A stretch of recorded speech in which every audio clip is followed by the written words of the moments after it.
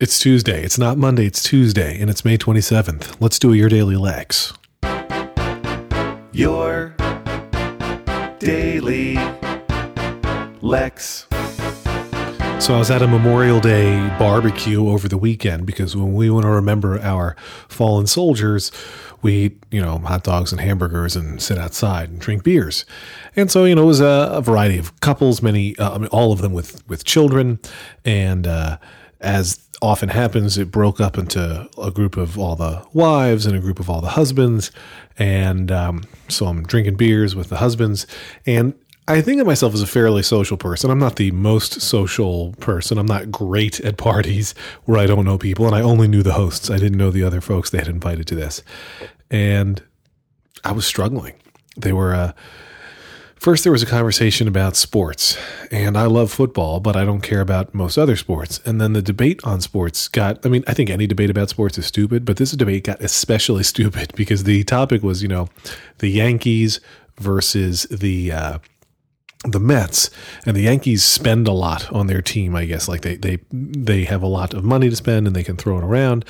And the one person in this conversation was trying to show that the Yankee way was what really made the team win. And it wasn't the fact that they spent a lot. It was their mentality. It was their belief that they should win. And so they did win, which to me is an idiotic sentiment to share, especially in public, let alone, just think on one's own. And the passionate debate on both sides, the one Met guy and the 3 or 4 Yankees guys, I just kind of hated. Not to mention that my father-in-law roots for the Mets, so I kind of root for the Mets anyway. So I didn't even agree with the sentiment. But, if were I a Yankee fan, I would have cared a little bit less. But the whole conversation was stupid. Then it was like, there's a way I'm going to get into this conversation now because the one guy's mentioning how he's in advertising and I'm in advertising. It's a perfect fit. And he's like, yeah, I represent actors as an advertising talent agent. And he immediately became very popular at the table because this guy's connected to Hollywood basically, even though he, lives and works in New York City, or I guess he lives in Jersey, works in New York City.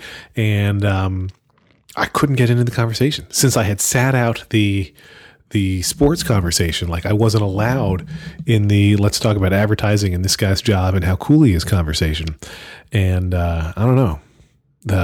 The real thing that I started remembering on Memorial Day was when I knew how to be a part of a conversation. I don't know. It was still a good party. Lots of good beer options. So I appreciated that. I sampled Corona Light and Sam Summer, and I had one other kind of beer too. I don't remember what it was. There's so many beers that I just couldn't keep track.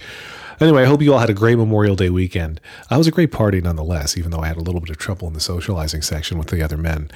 But all I can really say is go Eagles. Lex.